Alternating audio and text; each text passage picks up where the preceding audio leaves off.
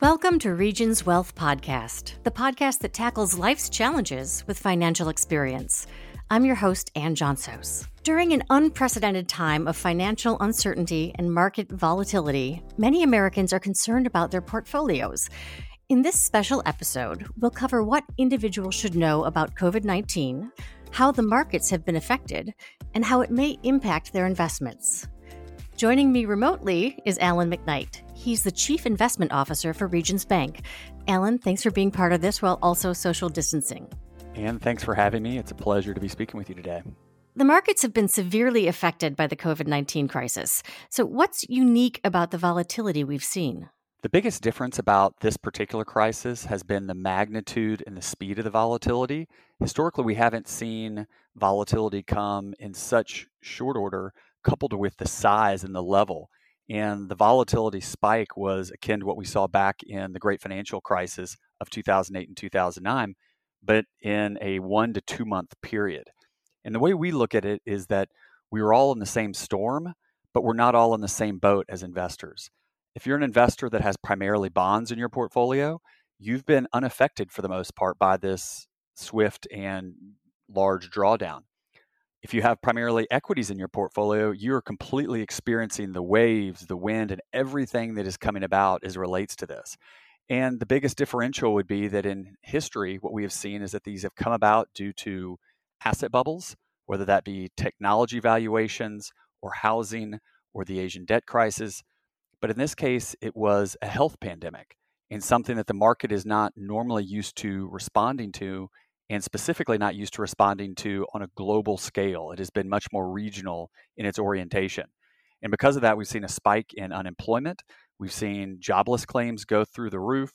We've seen furloughs in the United States, and it's really been a global scale, and it's unlike what we have ever seen historically. Many listeners have seen a fairly large drop in their portfolios. What are you telling clients who've experienced this? The first thing we're telling clients is not to panic. Assess your portfolio, the expectations that are embedded in that portfolio, and the risk objectives associated with the portfolio and your goals, and talk to your advisor and your portfolio manager to better understand what is the long-term impact. People might be tempted to pull their money out of the stock market. How would you respond to that idea? Mark Twain once said that history doesn't repeat itself, but it rhymes. And if rhyming is a precedent within the stock market, what we have found is that the time in which it feels the best to pull out of the stock market, when valuations are lower and there's a lot of news and noise around what's going to happen, is exactly the wrong time to pull out. And what we found, and specifically back in the great financial crisis, at the depths of the sell-off, it was actually the best time to reallocate to stocks. We saw a low in March of 2009 within the S&P 500, and within the next decade, we'd seen multiples made off of that amount. So the key would be understand how much risk you want to take, understand if you're comfortable with having stocks in your portfolio at all, and if you do, ensure that you don't make the wrong choice or hit the panic button in the midst of global stock volatility and end up having to buy back in at a later date.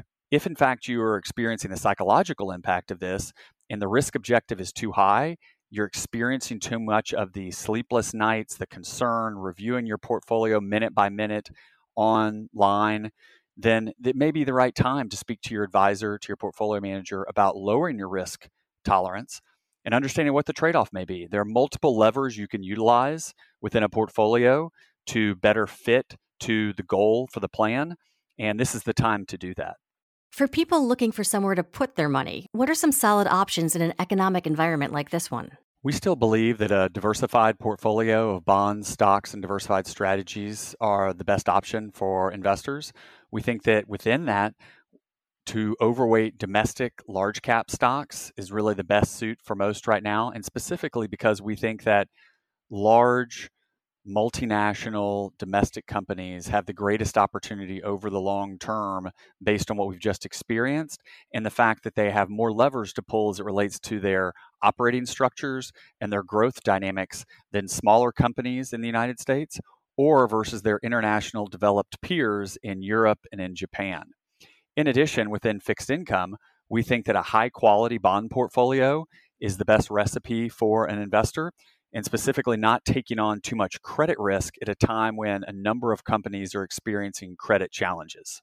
If our listeners are preparing to retire in the next 5 years or so, what should they know?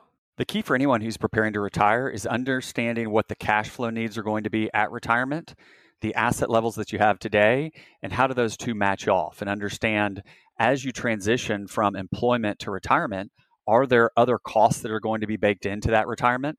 Are your expectations set appropriately around how much cash flow you will need? And then you almost back into the asset categories within a portfolio to meet those needs and meet the longer term needs for an individual, which we have found over the last 20 years is that life expectancies continue to go higher while healthcare costs continue to go up. And to ensure a healthy and happy retirement, it's critical that you understand the length or duration of retirement and that you have captured all the variables as associated. So in the event something comes along, that you're well prepared. Regardless of whether you have what we've seen over the last couple of months or not, it's critical to have that goal orientation and preparation going into retirement. For those who have a longer runway to retirement, what would you say? For those who have a longer runway to retirement, you can take on more risk within a diversified portfolio. So that translates to having a higher proportion of your portfolio in stocks rather than just in bonds or cash. The reality is that each portfolio is custom and it has to match off with your risk tolerance. So you may be able to take on more risk with stocks and have a higher percentage of your portfolio in stocks. But if you're not comfortable with that and you can't sleep at night because of that, well, then you may not want as much of that in your portfolio. And you, in fact, may have a portfolio makeup that looks something more akin to someone closer to retirement. But that will mean that you need to find other ways to save and prepare for retirement. You've mentioned liquidity as an overlooked consideration in the current environment. Why is that? Liquidity is key. Liquidity has 3 key features. One is psychological. So having that buffer during a market sell-off makes you feel more comfortable and confident in the total portfolio and allows you to push through that panic phase as markets sell off. 2, there's an opportunity to purchase assets at distressed pricing or at discount. So if you've maintained that level of liquidity, you now have that opportunity to buy in at a lower price. And then finally, liquidity offers you the opportunity to manage your finances and need during dislocation. So your situation may have changed. Someone may have lost a job. You may not have the same cash flow coming in from your business. And that liquidity will be that buffer for you to manage through until such time that either your personal finances or your business finances are in a better position. Finally, Alan, we like to leave our listeners with a takeaway or two, something they can tell their friends as they communicate through these conference calls or web meetings or whatever else, right? Is there anything you'd like to make sure our audience knows? There are a few things. One is stick to the facts. And the facts don't speak for themselves. Someone has to speak for the facts because it's easy in this time period to build around narratives, stories of what will occur, what might occur, when in fact the critical element is, what have I planned for? What is my current situation and how can I forecast forward to understand what might be going on? And secondarily would be, it's always easy to look in the rearview mirror and think of the good old days. And I'm reminded of my great-great-grandmother who grew up in the frontier of Texas in the late 1800s. And when she lived with my father during the Depression, whenever anyone would say, "Oh, don't you remember the good old days?" she would immediately bristle and say, "I don't think you remember the same history that I do." And so as we think back over time and where we are today, we have gotten through challenging times before. With a plan and goals in mind, we will get through this, but it won't be without risk and volatility, and it's a matter of planning to prepare. Thanks so much, Alan McKnight, Chief Investment Officer at Regions Bank. You've been a voice of reason during these uncertain times. And it was a pleasure to speak with you today.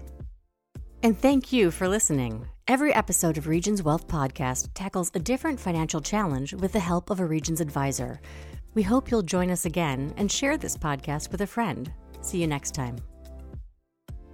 Copyright 2020 Regions Bank. This information is general education or marketing in nature and is not intended to be accounting, legal, tax, investment, or financial advice. Statements of individuals are their own, not Regions. This information should not be construed as a recommendation or suggestion as to the advisability of acquiring, holding, or disposing of a particular investment, nor should it be construed as a suggestion or indication that the particular investment or investment course of action described herein is appropriate for any specific investor. In providing this communication, Regions is not undertaking to provide impartial investment advice or to give advice in a fiduciary capacity. Investment strategies or classes of investment are not personal recommendations for any particular investor or client and do not take into account the financial, investment, or other objectives or needs of and may not be suitable for any particular investor or client. Material discussed should only be considered educational or a single factor in making their own investment decisions, while taking into account the current market environment and their individual investment goals. Investing involves risk, including loss of principal.